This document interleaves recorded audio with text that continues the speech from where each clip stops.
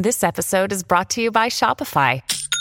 Forget the frustration of picking commerce platforms when you switch your business to Shopify, the global commerce platform that supercharges your selling wherever you sell. With Shopify, you'll harness the same intuitive features, trusted apps, and powerful analytics used by the world's leading brands. Sign up today for your $1 per month trial period at shopify.com/tech, all lowercase. That's shopify.com/tech. He is the most feared political activist in America, Chris Rufo. He's on a hot streak, and he joins us right now. I'm James Polis. This is Zero Hour.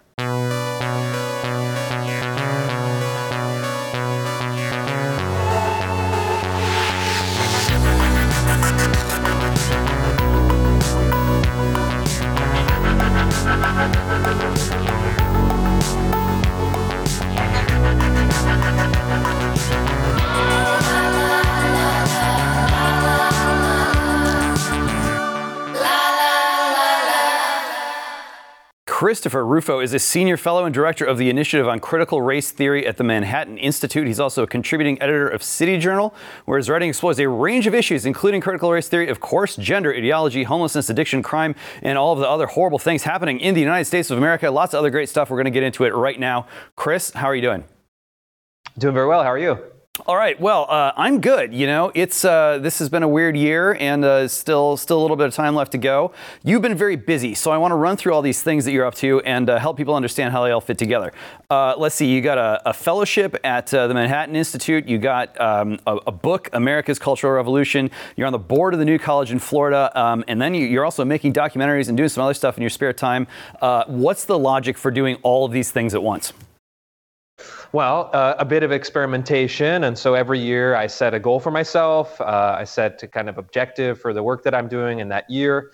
And then I see what works, what doesn't work. Now is about that time. December, I usually start to slow down a bit and decide, well, what did I do this year that was worthwhile? What did I do that was not worthwhile? But the goal for this year on the policy front was to abolish the DEI bureaucracies in state universities. We got it done in Florida, Texas, and Iowa. I think we'll see some other states starting to adopt that policy. We did this great reform effort at New College, and a lot of my reporting and media work has been in service to that effort.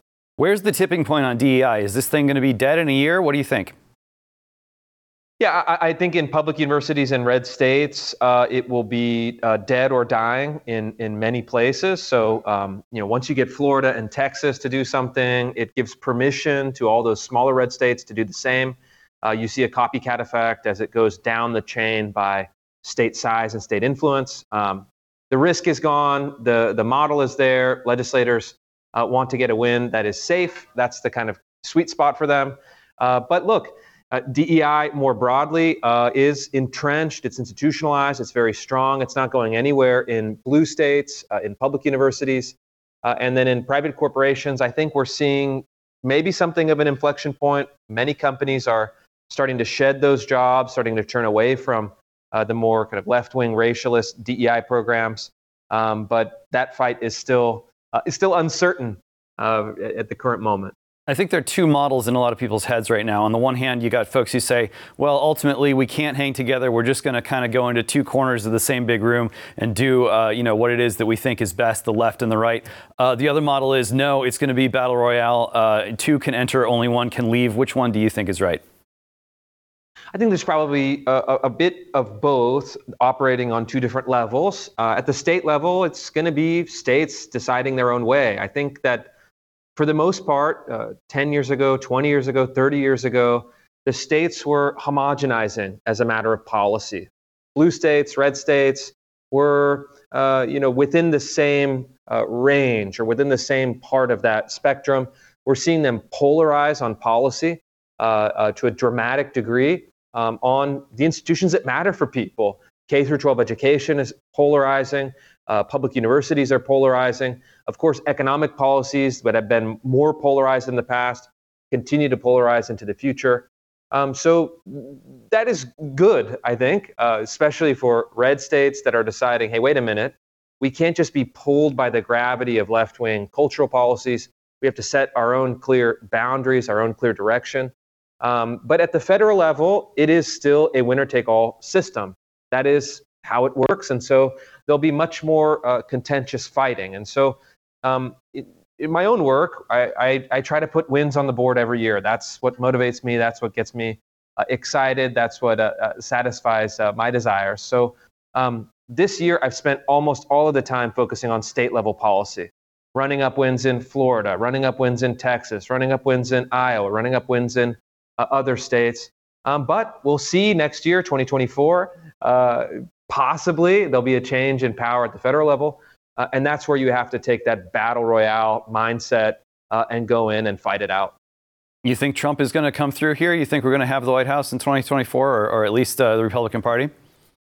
I don't know. I don't know. I'm not a horse race analyst. I try not to think about it. I just decide that those questions are beyond my capacity to really influence. And so I just wait to see what the status quo is. I wait to see what the situation looks like. And then I devise a plan or a strategy for achieving my objectives. But I don't know. I think there are too many unknowns. One of the things I've been thinking about a lot, and I'll have a piece coming out shortly about this, is 2024. There is a possibility, a potential, I think, a rising and meaningful potential for great disorder. You have left-wing activist factions and militant groups starting to reemerge in the streets with pro-Hamas demonstrations. If Trump is the nominee, that could re-energize that kind of political movement, even a kind of violent left-wing political movement. On the other side, you have the former President Trump, if he is the nominee, has a meaningful chance of being convicted of federal crimes, and that would launch the country into chaos from another vector. So there are so many unknowns. I think it's probably irresponsible to predict. But whatever the situation is, however it resolves, I always think there's a way to win. And so I never invest much of my hopes in individual elections. You win, you lose. Doesn't really matter over the long term. I just try to figure out what the situation is and how I can successfully navigate it. Well, then let's talk for a minute about that social unrest. You did tweet, I think it was yesterday, suggesting that people prepare for another riot season in 2024. How do we prepare? Well, I mean, this is another important part of it. So exactly the dynamic we've been discussing. State level GOP governors can take action right now to prevent a redux of 2020 kind of George Floyd summer of rioting. And look, I think the basic takeaway from 2020 is pretty simple. It yielded immediate political results for the Democratic candidate Joe Biden. People forget, but I visited D.C. to go to the White House at the very end of October, very beginning of November in 2020, and D.C. was boarded up. Shopkeepers were boarding up their windows. There were barricades around all the important buildings. There were huge contingents of law enforcement because the left had made the explicit and implicit threat: if Trump wins, we riot. We will put American cities into chaos. We will destroy the quality of living in urban centers in protest of a Trump victory. I think it had a marginal but maybe a decisive impact on how people voted. The left ratcheted up tensions to such a great degree, I'm convinced, intuitively at least, that many voters decided to vote for Biden or not to vote for Trump simply to reduce the level of stress, simply to say, let's opt out, let's just kind of hit the button and put a pause, put Joe Biden in as a placeholder, reduce the tensions. And so that logic may work again, depending on the inciting incident, one of which may arise or may not arise. But GOP governors can take steps to prevent that, to kind of undercut those movements and networks that are, activated in times of in times of heightened political conflict. And then, of course, the federal government seems to be relatively less interested in pursuing that kind of a disruptive activity or monitoring activity of violent factions on the left. So either way, conservatives should have a contingency plan for how to handle this, both at the administrative level, the law enforcement level, but perhaps more importantly, given a national election at stake, as far as communications and PR. They cannot be caught flat-footed should that possibility arise. You spent a lot of time in your book, America's Cultural Revolution, talking about how really what was going on was an intellectual revolution, a sort of dictatorship of the intellectuals coming out of academia and spreading out through the rest of society, bringing us to where we are today. You got to spend some time thinking about, what makes these folks tick, what the agenda, what the approach is coming from the other side. Yes, it's possible to do another summer of riots or, election season of riots. There's another road, though, isn't there, which is why not just lock down the internet? If you can sort of monitor everything that everyone's doing all the time, maybe you can just pre-crime everyone before the unrest starts. That seems like that's definitely part of the agenda in the mix there. Arguably, of course, you could have both. You could sort of pre-arrest everyone who you think is your political enemy and then send your political allies out into the streets to rage. How do you see the balance of that working out, and what can we do about the technological consolidation? Yeah, I think you're absolutely right. Those are both dynamics at play. I don't think that they're mutually exclusive by any means. In fact, I think they're mutually reinforcing. So if you look at the great justifications for censorship online, I think COVID was number one, and COVID is, of course, the context from which the BLM riots emerged. I think that was the trial run for using, we can call it maybe offline disorder for online censorship. I think those are really ratcheting in the same direction. And then, of course, on the more ideological side, I think gender was another kind of main focus of censorship. So you have race, gender, medicine, social control, and COVID.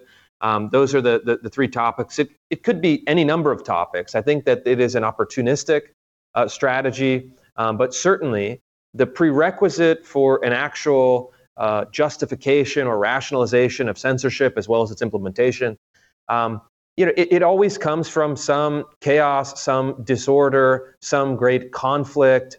And so the more chaos, disorder, and conflict that moves through the body politic in a physical way, in a real way, in an offline way, let's say, you see that used as a justification for controlling discourse online. In addition to the standard, political correctness that's been more or less the same since, you could say, the 90s. Those things will always be off limits, crime statistics or whatnot. But I think that the innovation happening there, kind of malign innovation, is on any issue that creates stress, that creates unease, that creates disorder. We saw that recently in Canada. We've seen that recently, even more recently in Ireland. Street disorder justifies censorship. And so I think for the right, and perhaps this is related, I think for the right, kind of public demonstrations are too high risk. They often, there's very little upside and there's an enormous downside. And so my counsel to people on the right, to conservatives, is if you want to protest, if you want to voice your concerns in a public forum, make sure you're doing it in a way that is unimpeachable as far as your conduct, your speech, your affect, your dress, and do it within the constraints or within the structures of legitimate democratic kind of above board function, like school boards.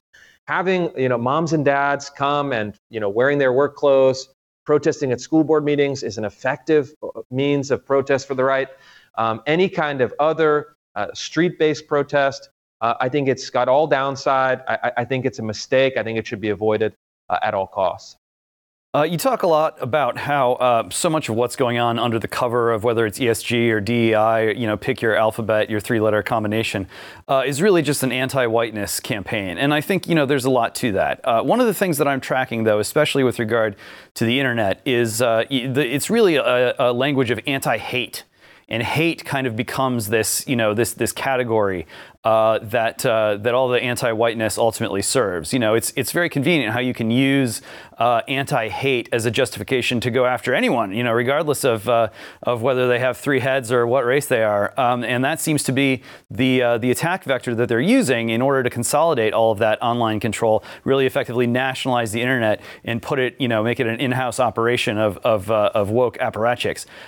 Do you think that the anti-whiteness campaign is something that's going to remain dominant, or do you think that what we're looking at here is the category of like evil is being turned into this category of hate, and so it's really going to be fair game on political opponents, regardless of which identity boxes they check. We've seen them go after, whether it's the Proud Boys or other organizations, where it's not your sort of corn-fed white American male who's in the crosshairs. It's a member of someone from a little bit more vibrant and diverse background who happens to be identified as somehow a white nationalist, even though they're not even white. Yeah, a number of things there. Yeah, I mean, certainly what the left excels at, what they really have elevated into a kind of genius, is using euphemisms that have, let's say, like a sign, in linguistic terms, a sign, hate, very powerful word, but also a kind of very abstract and ill-defined word. And then what they take is that single sign, the word hate, H-A-T-E, and then the signified, so the meaning of that sign is bifurcated depending on what we could maybe even just call a friend-enemy distinction in those terms. And so the meaning of that word has two totally different and almost opposing meanings depending on who is the speaker and who is the receiver of that word. And then it's justified, it's used to justify and obscure a selective enforcement against hate. And so on any line, whether it's race, gender, class, the great trio, what I've seen is that there is a kind of cycling process on the left over the course of, let's say, a generational cohort, maybe slower sometimes, faster at other times, where it cycles. The main vector or the main axis of attack is on class, is then on race, is then on gender. In the last cycle, I think you could say that it following the Great Recession, it was class, it was Occupy Wall Street, it was the 99%, that was it. That kind of cycled out as the economy grew, as those people were exposed as being kind of nutcases. Then it was race, starting at the end of the Obama term, accelerating into the Trump term. Then when that really devolved into defund the police in 2020 and Black Lives Matter kind of shattered itself as a movement, that receded. And then it was coming on gender the last few years with the trans movement. And so there is a cycling underneath the process of a general euphemistic frame where you can enforce, let's say, anti-hate censorship or anti-hate legislation in a ruthlessly selective manner, while always maintaining that kind of neutral, gauzy rubric above it. Thank you, Professor. That was a very well compressed lecture there. I want to talk about the Logos Fellowship in a minute here, but before we get there, you've spearheaded lots of anti-DEI, really anti-woke legislation. Do you think that we need anti-Borg legislation in this country, whether at the state or the federal level, to make sure that the internet doesn't become this thing that sort of eats us all with whatever kind of hate term they want to use to get us there? I mean, that's a great question, and maybe so I can answer that in a way that is productive. I mean, what would that look like? And perhaps you can be a bit more specific in what you might see as a proposal. Yeah, well, I mean, the way I like to think about these things is Americans have historically been a very competent and confident people when it comes to their relationship with their technology, really a nation of tinkerers, people who can roll up their sleeves, we're going to slide under the car, poke around in there, figure out what's not working. There's that iconic scene in, I think, Apollo 13, the film, where the guys have to dump all the spare parts out on the table and figure out how they're going to prevent the craft from hurtling off into the void of space. Some of that can be overly dramatized or romanticized or whatever, but I think the fact remains that for a long time, almost from the beginning, Americans were very comfortable around their technology. They didn't feel alienated from it. They didn't feel inferior to it. They didn't feel confused or threatened by it. They felt like they had the goods spiritually and just sort of in manual competence to just keep things running, to keep that relationship balanced, and to make sure that they used the tools that were at their disposal, one, to improve their living conditions, but also to protect the important things, protect their way of life, protect their humanity, protect their form of government. We got a Second Amendment right there. A gun is a tool. And so now the question is, well, what happened? Why are so many Americans sort of reduced to this very servile and even to the point of mental illness, kind of weak relationship with their technology, where they feel dependent upon it, isolated by it, at the mercy of these people you don't know the names, can't vote them in, can't vote them out. They seem to be in control of everything. What can just one person do? Well, I think the direction we need to go in is to say, look, First Amendment, freedom of speech, it doesn't really have teeth if you don't have free association. You look at the Second Amendment, right to bear arms. What is that? Well, it's ensuring that people are able to utilize the fundamental defensive technologies or tools that are available just generally throughout society to protect and defend themselves and those they love and care about. How does that apply in a world like today where digital technology is dominant? Well, it seems to me that points in the direction of ensuring constitutionally that ordinary American people have the protected right to use and access fundamental digital technologies, whether that's high-powered GPUs or Bitcoin, things like that. Yeah, I mean, certainly in general, I think that is great. I support that. And I think your characterization of the American relationship to technology is spot on. I spent a lot of time recently reading the founders, reading about the founders, and you have great inventors like Ben Franklin, but even Thomas Jefferson, if I read it correctly, invented the swivel chair. I'm sitting in a swivel chair right now, and we could thank Jefferson for that. But more importantly, what I think that we get from the founders that might be applicable to the situation is that when they were talking about liberty, it really meant freedom from domination by great powers. It meant the ability to carve out your own homestead, your own small farm, your own cottage industry, your own life, to use the great blessings that we have as a country. In the way within certain moral constraints, political constraints, of course, in a way that you see fit. And so they would take unjust domination and offer you kind of rights-based protection against it. I think that is the situation that you're describing with technology, not with startups. I think startups should be given utmost latitude to build products, but to entrenched and monopolistic players, a Microsoft, a Google. They have an enormous power over the individual American. It strikes me that Americans, let's say for social media censorship, for example, have no recourse to this. And the founders also believed that a man's reputation was part of his basic collection of rights. He has a right to his reputation, or at the bare minimum, to defend his reputation. I think that the cancellation of individuals, wiping them from the internet, wiping them from the banking system, is a system of domination that should be submitted to democratic deliberation. And especially in the case of social media, the media can destroy your reputation and then erase you from the internet, meaning that you have no ability to defend your reputation. That strikes me as wrong. It strikes me as justifiable to intervene through legislation, given what the founders had said about it, given their basic ideas of liberty and reputation. And so, look, I think that I think that this is a question that should be submitted to public deliberation, and I think that the right, politically, has to get beyond the old posture of simply doing service for corporations, serving as the party of corporate interests. And while I believe in a free market, I believe in entrepreneurship, I believe in innovation, I think that to a large extent, corporate interests are aligned with our national interests, with our interests as citizens.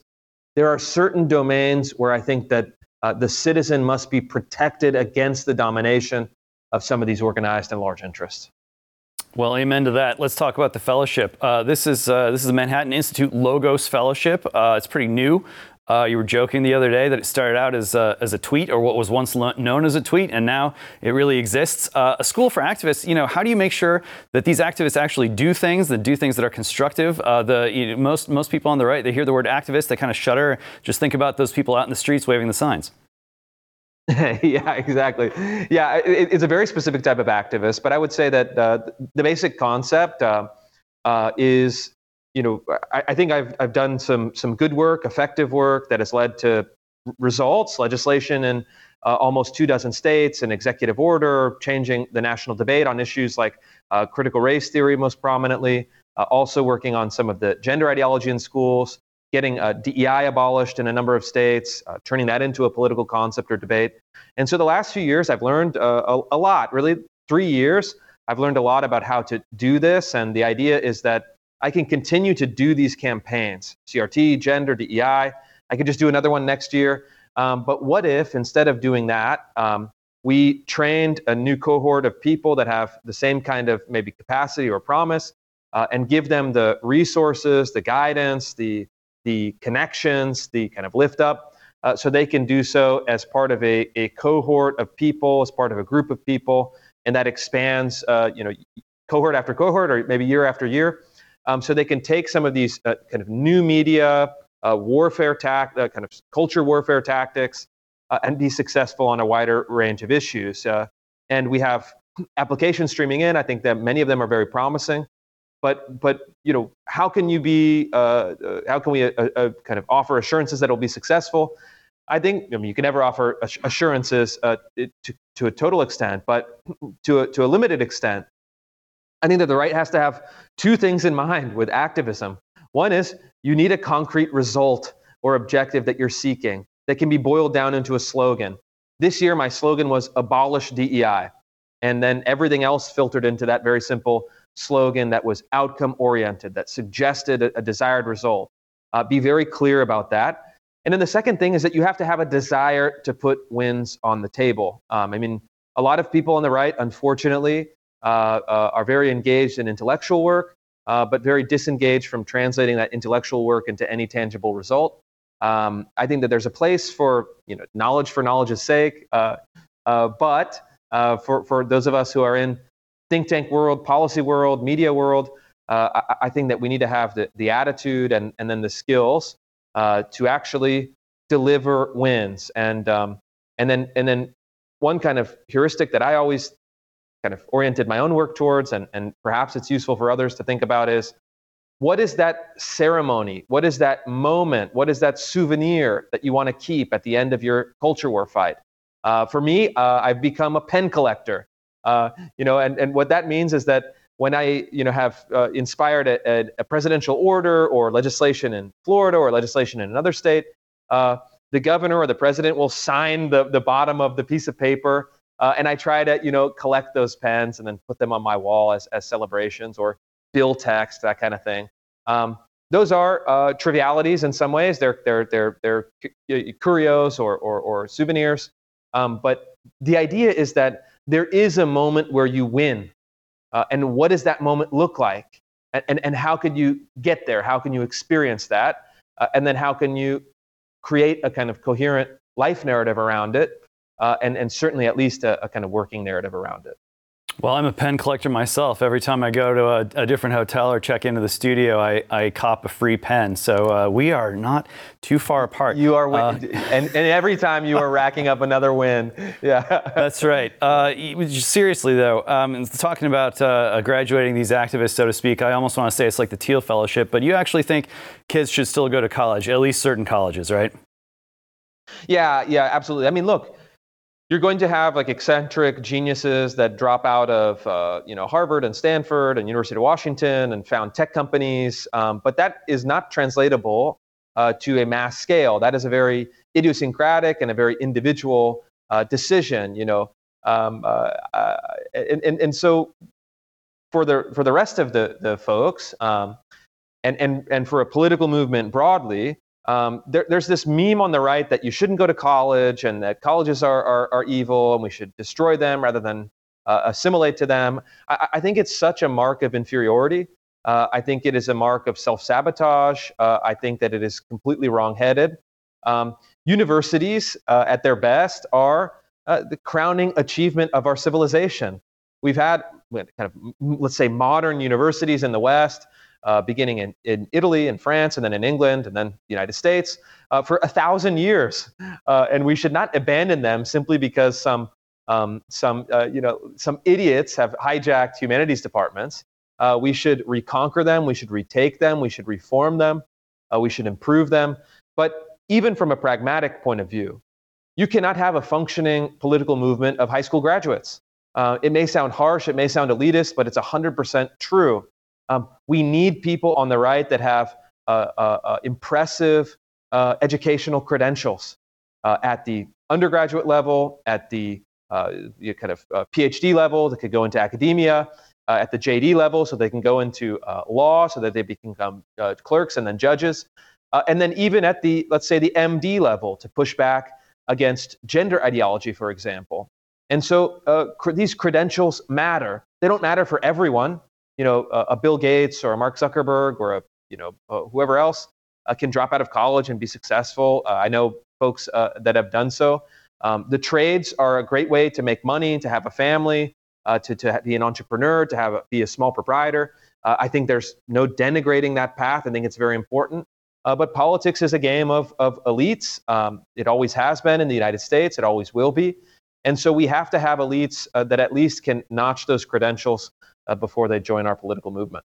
Well, as a PhD myself, I think I'm probably congenitally unable to disagree with you about that. But, there is this sort of phenomenon, maybe you've seen it yourself, where it's almost become embarrassing to mention the fact that you have one of these higher degrees, one of these advanced degrees. It's like, oh, you pompous ass, what are you trying to prove? If the universities are so good, and if higher education is so wonderful, and if it's such a capstone achievement in Western civilization, then how did it go so wrong? I'm not sure that I buy the idea that it's just like, well, there was this moment in the 60s and kind of we got some bad eggs in there, and then there was sort of like their bad ideas caught on. Isn't there something more serious going on here? Something about the spiritual fiber of the country, of the people, where suddenly academia turns into a woke madrasa instead of what it used to be, where you got crosses on the walls in the classrooms, you got plaques on all the universities, a chapel on every campus. That's how much of that transformation is something that can just be chalked up to some intellectual trends in the 70s. Yeah, I think the intellectual trends in the 70s are the proximate cause, but not the deepest cause. I wrote a book about the proximate cause, so I think it's actually really important. I think that's where you get the kind of textural change. That's where you get the ideological expression of the change. The deeper forces, as you suggested, I think secularization is a huge part of that.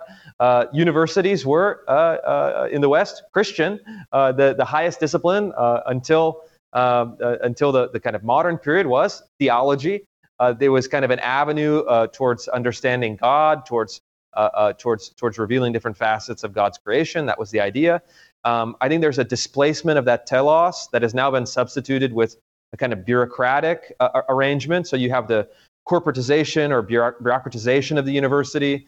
So DEI has replaced the pursuit of truth, let's say. That's part of it. And another big part of it that is under discussed is something that is maybe some uncomfortable to say. It sounds awful to a certain extent, but too many people are going to university. That is a fact. I believe in 1970, about 10% of Americans had a college degree. We're now approaching about 40% of Americans with a college degree. And because of how age demographics work, that means that even a higher percentage of younger people are pursuing a college degree. I do not think that you can have a meaningful kind of liberal arts education for rather a meaningful and rigorous university education for 50% of your population. I don't think that that's how it works. I think that the real reason for the collapse in standards of the university is that it's become disproportionate to its function in society. I think that we should actually see fewer people attending universities. I think that the university, kind of the four-year university, should actually contract in size to be a kind of elite education tailored towards the most capable, let's say 10%, at most 15, 20%. And then the other functions of the university should be broken up into technical education, to a kind of apprenticeship programs, to trade programs. So the kind of great, the great practical arts should be broken out away from the university. The university should be consolidated back into something that is for the, let's say, the talented 10th, to borrow a phrase from 100 years ago, of American society, that is geared towards people of the greatest intellectual talent. I think just by doing that, just by restricting it to a kind of what people may sneeringly say a cognitive elite, doing it based on the kind of their talents and virtues rather than their politics or their DEI categorizations, I think many of the problems in universities would be solved, and many of the worst people that you see in universities, people that are these ideological mediocrities, would also not have entry into such a system, because they'd be the people that are in the kind of the lowest quintile, let's say, of aptitude for intellectual work. Well, I think there's absolutely no question that when it comes to academia, something's got to give. I think there's just going to be an automatic filter. The prices are just going up so much. They're charging more and more. You know as well as anyone, the administrative element on campus is growing faster than anything else, even faster than inflation and the cost of education. And that's just going to tap people out. In some cases, just because they can't afford it. In others, because it's that gut check moment. I mean, I remember this. Growing up, you probably do too. There was a real wave among parents at the time where it was a panic, a scramble to get your child into college, and beyond that, to get them into quote unquote the best college you could get them into. Now, that's obviously coming from the right place, and it was a different economy, and there was still this I think ultimately naive belief that the more technology increased and the more of a productive economy we had, the more jobs and the more flourishing there would automatically be, and the more pie there would be for everyone. I think we're starting to see that tech doesn't really care about our feelings in that respect, and the situation is a lot more complicated. But you wrote your book, I think very very wisely nailing the intellectual class for succumbing to some of the bad ideas that are now taking hold in our institutions. Isn't part of the problem here, isn't what went wrong with academia, that Americans really just started to almost worship intelligence. They thought, wow, if the smarter my child is, the better off they'll be. The more intelligent someone is, the more they can be trusted. Smarts is going to save us. Smarts is going to give us power. Smarts is going to make the world a perfect place. Yeah, I think it's the worship of intelligence and credentials. And so I see this happening a lot, where I've talked with a number of very wealthy people in very exclusive neighborhoods of the best cities, let's say, calling me to say, hey, I have my kid at this $60,000 a year private school, but they're doing CRT, they're doing DEI, they're doing kind of promoting the kind of trans interventions. What do I do? And it says, well, why is your child in that school anyway? Well, this is you've got to get here, so then you can get into the Ivies, and they feed you here, and they do this. And so I think a lot of it is just even among our elite colleagues and friends and other people in these circles, a lot of it is snapping that addiction to prestige that is forcing them to compromise their values and principles. I think that's a big part of it. I think that the worship of pure intelligence is also a big part of it. Even on the right, there's a kind of fetishization of IQ that I see in certain quarters. And look, I get it. Being intelligent in a highly technological society is an enormous advantage. It's always been an enormous advantage. But I think, again, if you look at the work of the founders, if you look at Jefferson, if you look at Adams, what they said, to me, the things that I've been rereading still resonate. They talked about what they do not want is an artificial aristocracy. They actually used that kind of beautiful and very modern sounding phrase. I think that the artificial aristocracy in our time is the kind of prep school, master the DEI kind of vocabulary, enter into the Ivies and go work at McKinsey running their diversity initiatives. That's like the kind of prototypical path. But for them, it was an aristocracy. They didn't want the artificial aristocracy. They wanted an artificial aristocracy. They wanted a true aristocracy of talent and virtues. And so talent, I think we can now maybe summarize as intelligence, let's say. It's loosely equivalent in the modern period. But we've forgotten about the virtues. And so intelligence that is not tethered to a set of virtues can be very evil, can accomplish a lot of evil in the world. And so we need to revive not only a kind of appreciation or cultivation of intelligence. We shouldn't be anti-intelligence either. I mean, that's not great, not a great path. But we should make sure that we have not just evaporated the virtue component, that is the other side of it. And so I think even in my own life, I know people who are intelligent and lack virtues. I think they're some of the people who are doing the most harm to our country.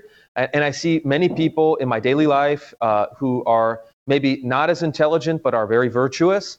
And I think these are the people who right now, for the time being, are holding our society up and making it functional. And so I'd like to see a kind of reuniting or kind of coming together of those two components, so that we can recompose a social elite that will be actually working towards the benefit of the country. Well, I think that's pretty well said. When it comes to virtue, none of us is without sin, but I think we have gotten ourselves into this sort of cultural predicament where people say, well, the virtues can't really simulate intelligence, but if you're smart enough, your intelligence can simulate any virtue. It can simulate anything. You can pretend to be anything good if you're just smart enough. That seems to me a big trap. And I think to a degree, when you look at what the woke movement is all about, I think that they are trying to respond to a situation where it looks like smarts have taken over, automation, artificial intelligence, artificial aristocracy, the kind of rule of deterministic math, deterministic materialism seems like it's taken over. And their response is, well, wait a minute, this isn't justice. Only we, the spiritually pure, can create real justice. So the answer is to just put us, the spiritually pure ones, in charge of all the institutions. You and I are going to say, like, no, that's actually a really bad idea. But I do think that they do have a correct insight, which is if there's no spiritual renaissance here, we are going to fall prey to a kind of servile relationship with that artificial or that automated kind of intelligence. So they've got their sort of spiritual renaissance that they're working on. So, like, where's ours? What kind of spiritual renaissance do we need?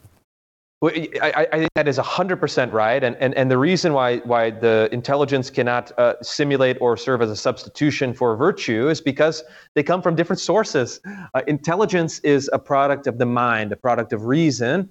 The virtues are a product of habit and the product of affect or emotion. They stem from different sources. They require different methods of cultivation. They may or may not be correlated in any way. I don't know. That'd be some interesting research to do. In my experience, they're not strongly correlated always, but that's probably a kind of socially changeable dynamic. But what I think we have and what you're describing is a very interesting situation, something that, my wife worked in big tech for many years, and so I got a chance to meet many people in my political work. I know many people in kind of the elite tech world. What I see is you have a kind of let's say, atheistic or kind of apolitical engineering type, computer science types, computer engineering types, who are just fascinated with the world of technology, that develop all these great technologies. They don't imbue it with an ideology because they're unideological. But then what you have is you have people who are, so you have very high IQ, very high kind of spatial capacity, engineering types that make the technology. And then you have essentially the telos of the technology, the constraints of the technology, the moral application of the technology is decided by social workers. Social workers, of course, if you look at the kind of GRE scores, having like the lowest of any kind. But they have a very advanced ideology. It's DEI ideology, let's say, just to summarize it in a very concise way. And so what you have is like AI. You have some of the most brilliant technical minds creating these really powerful machines that I think could be tremendously beneficial for our country, for human beings more genuinely. But they're regulated by people who have the kind of most kind of just awful, this kind of moral scolding, but totally untethered from any real moral tradition. Kind of the morality of social workers is imposed and now controls the technology. So you can say, make me a poem praising Donald Trump, and it will say, I can't because Donald Trump is a hate figure. It's like, what I'm shocked by is that, first of all, these companies feel a necessity to do so. I'm shocked by, secondarily, that the engineers who create the technology would allow themselves to be neutered by the DEI officer.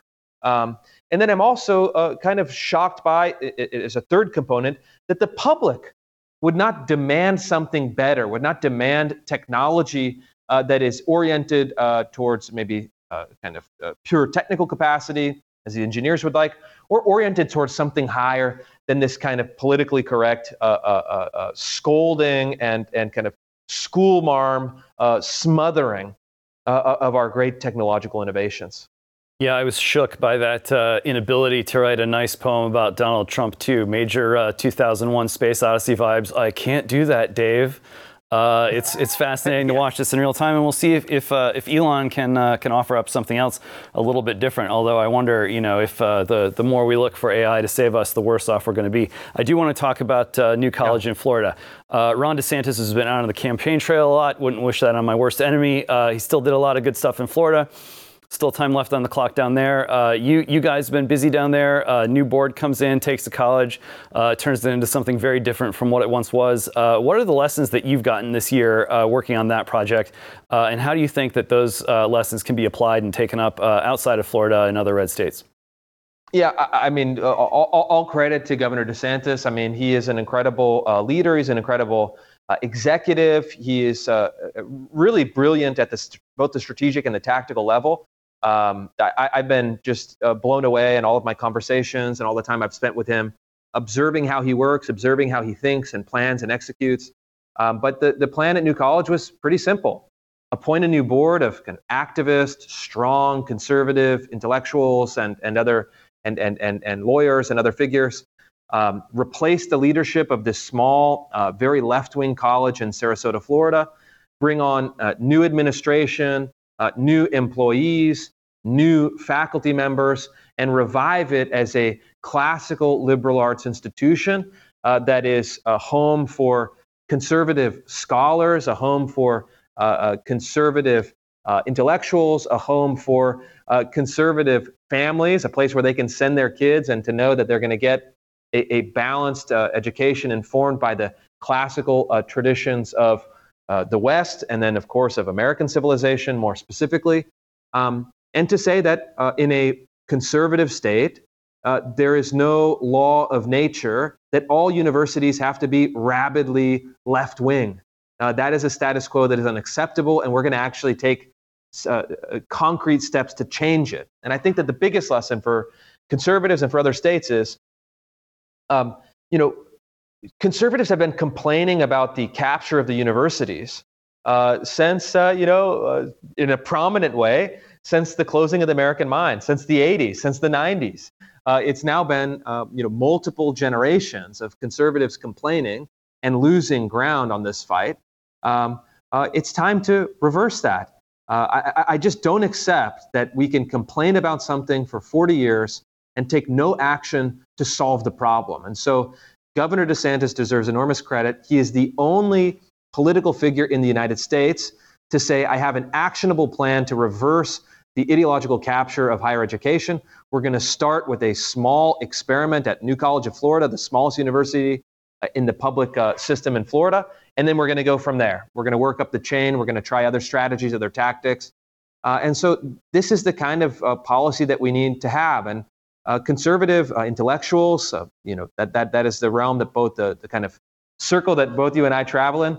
I think we have to have a real gut check. We have to have a real honest moment with ourselves.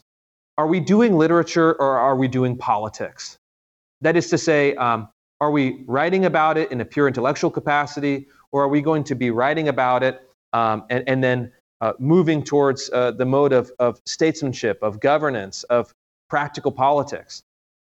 I think both are valuable, but I think that it's important to understand exactly what you are doing as an individual, what we are doing as more broadly as a movement, And I hope that this small gambit at New College, which I think is going very well, could inspire similar models, inspire similar actions elsewhere in the country.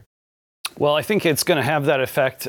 Things are just coming to a head. People want alternatives, and like you said, this is not rocket science. It just takes some people who understand what the stakes are, understand how to actually make moves in the practical, real world level instead of inside of their head. And I think that kind of those kinds of successes are contagious. You're a Renaissance guy, and that gives an interviewer an embarrassment of riches. So I thank you for that. We got about 10 minutes left.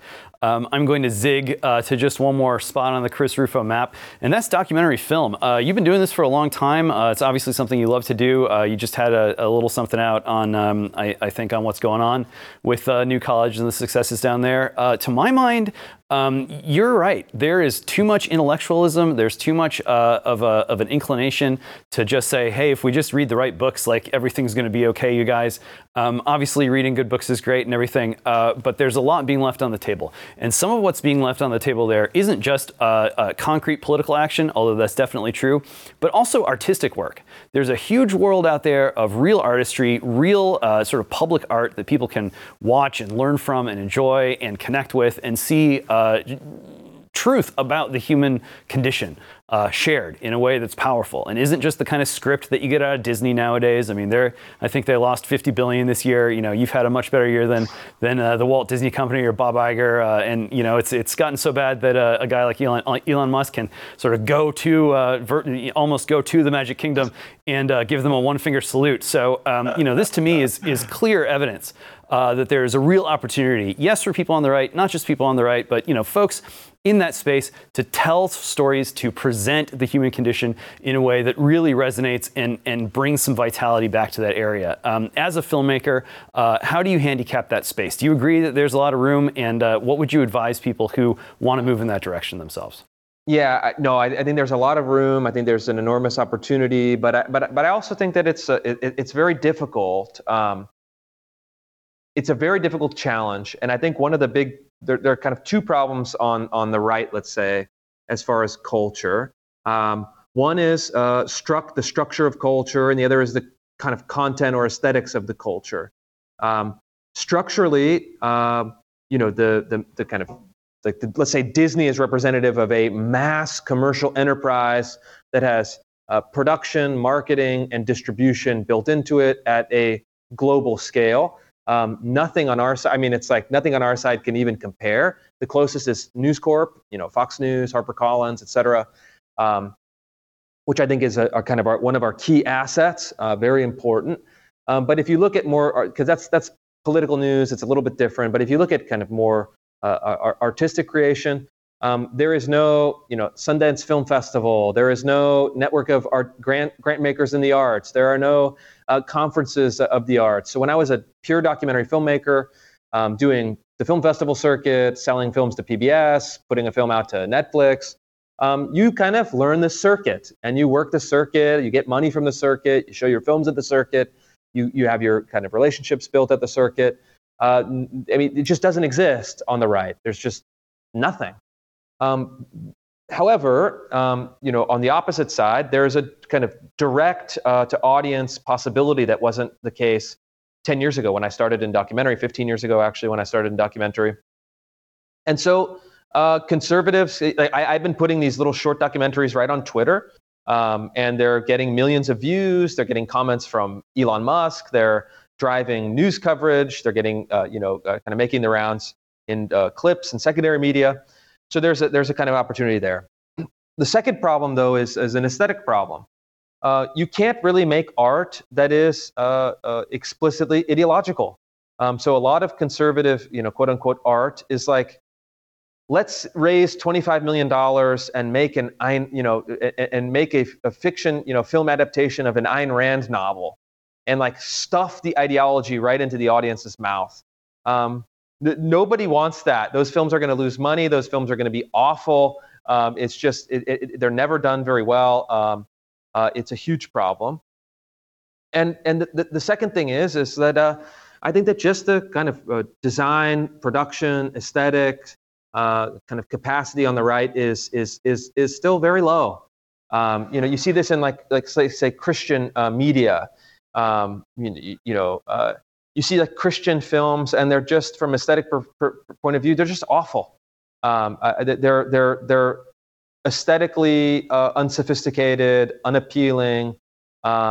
They get an audience, they make money. Actually, they're commercially viable, but they're not going to influence the culture in the same way that we would like. This is a problem on the right, wholesale. So you're starting, from a very low level. I'm maybe, let's say, not optimistic about it. I think that if you're a kind of investor or you're a philanthropist looking to put money, I think what you want to do aesthetically and artistically on the right is invest in low-cost methods of media production. I think that that is, print, literary journals, book publishing, podcasts, videos, documentaries. I think that that's probably the best investment right now. And from those low-cost kind of artistic means, then you can start to build the structures around them and then get involved in a bit more kind of high stakes, high production value, high aesthetic efforts. I think that all sounds about right. I guess what I would add to that is, if you spend enough time in Hollywood, you start to just kind of absorb some of these factoids by osmosis. And so one of the greatest sources of revenue, one of the best returns on investment in the Hollywood film space is just like schlocky horror movies. You can do like a Paranormal Activity, like 1 through 8 or whatever sequel they're on. And, you got to put up a little money up front, but those things really make their money back. And rather than... Yeah, they're like the Blumhouse stuff. And then another dirty secret from Hollywood is that family films make a ton of money, but they don't get Academy Awards. Yeah. And they don't. They're not Marvel movies or whatever. There's like kind of lucrative genre films that can be made. I think one bright spot is Daily Wire is kind of stepping into this territory. I don't know that it will be successful. I don't know. There's no guarantee of that, but I think it's admirable that they're putting in, that they're trying, that they're experimenting. I don't know the financial model behind it, but I think that's another bright spot. So people are experimenting, and I think that's good. And I think that we could certainly use more creative experimentation rather than having another Hilton Hotel ballroom event with 1,000 petit bourgeois baby boomers celebrating some speech from some old news personality, which is kind of what I've seen. I'm sure you've sat through many of those, as I have, which I just feel like is something that has to be wound down entirely. Well, I think you're right about that. I'm probably a little more optimistic than you are on the creative front. I know your dance card's pretty full, but if you're watching this and you care about this too, whether it's on the creative side or the investment side, talk to me, drop me a message. I know some folks care about these things too, and I think there's a real gateway that people can ride through in these crazy times. Chris Rufo, one final question. Next year, what can we expect from you? Yeah, next year we're running this Logos Fellowship with Manhattan Institute. We're taking these 10 culture war projects. We're going to incubate them, accelerate them. Hopefully they'll be delivering some results. I'm also working on a new book for HarperCollins, looking at activism, practical politics, kind of a response to the left's long march to the institutions. What would that look like? How can we actually win in a more broad scale? We'll be doing some reporting, some other media. So I think that the great theme, every year is a theme, CRT, gender ideology, DEI, and next year is activism per se. So activism as a principle and as a practice, that's what I'm going to be thinking about. That's what I'm going to be writing about. That's what I'm going to be doing. Natural aristocrat Chris Rufo, you got it down to a science. Thank you for coming and joining us, and we will be keeping tabs. You can be sure of that. Thank you. All right, that is literally all the time we've got today. So until next time around, I am James Polis. This is Zero Hour, and may God have mercy on us all.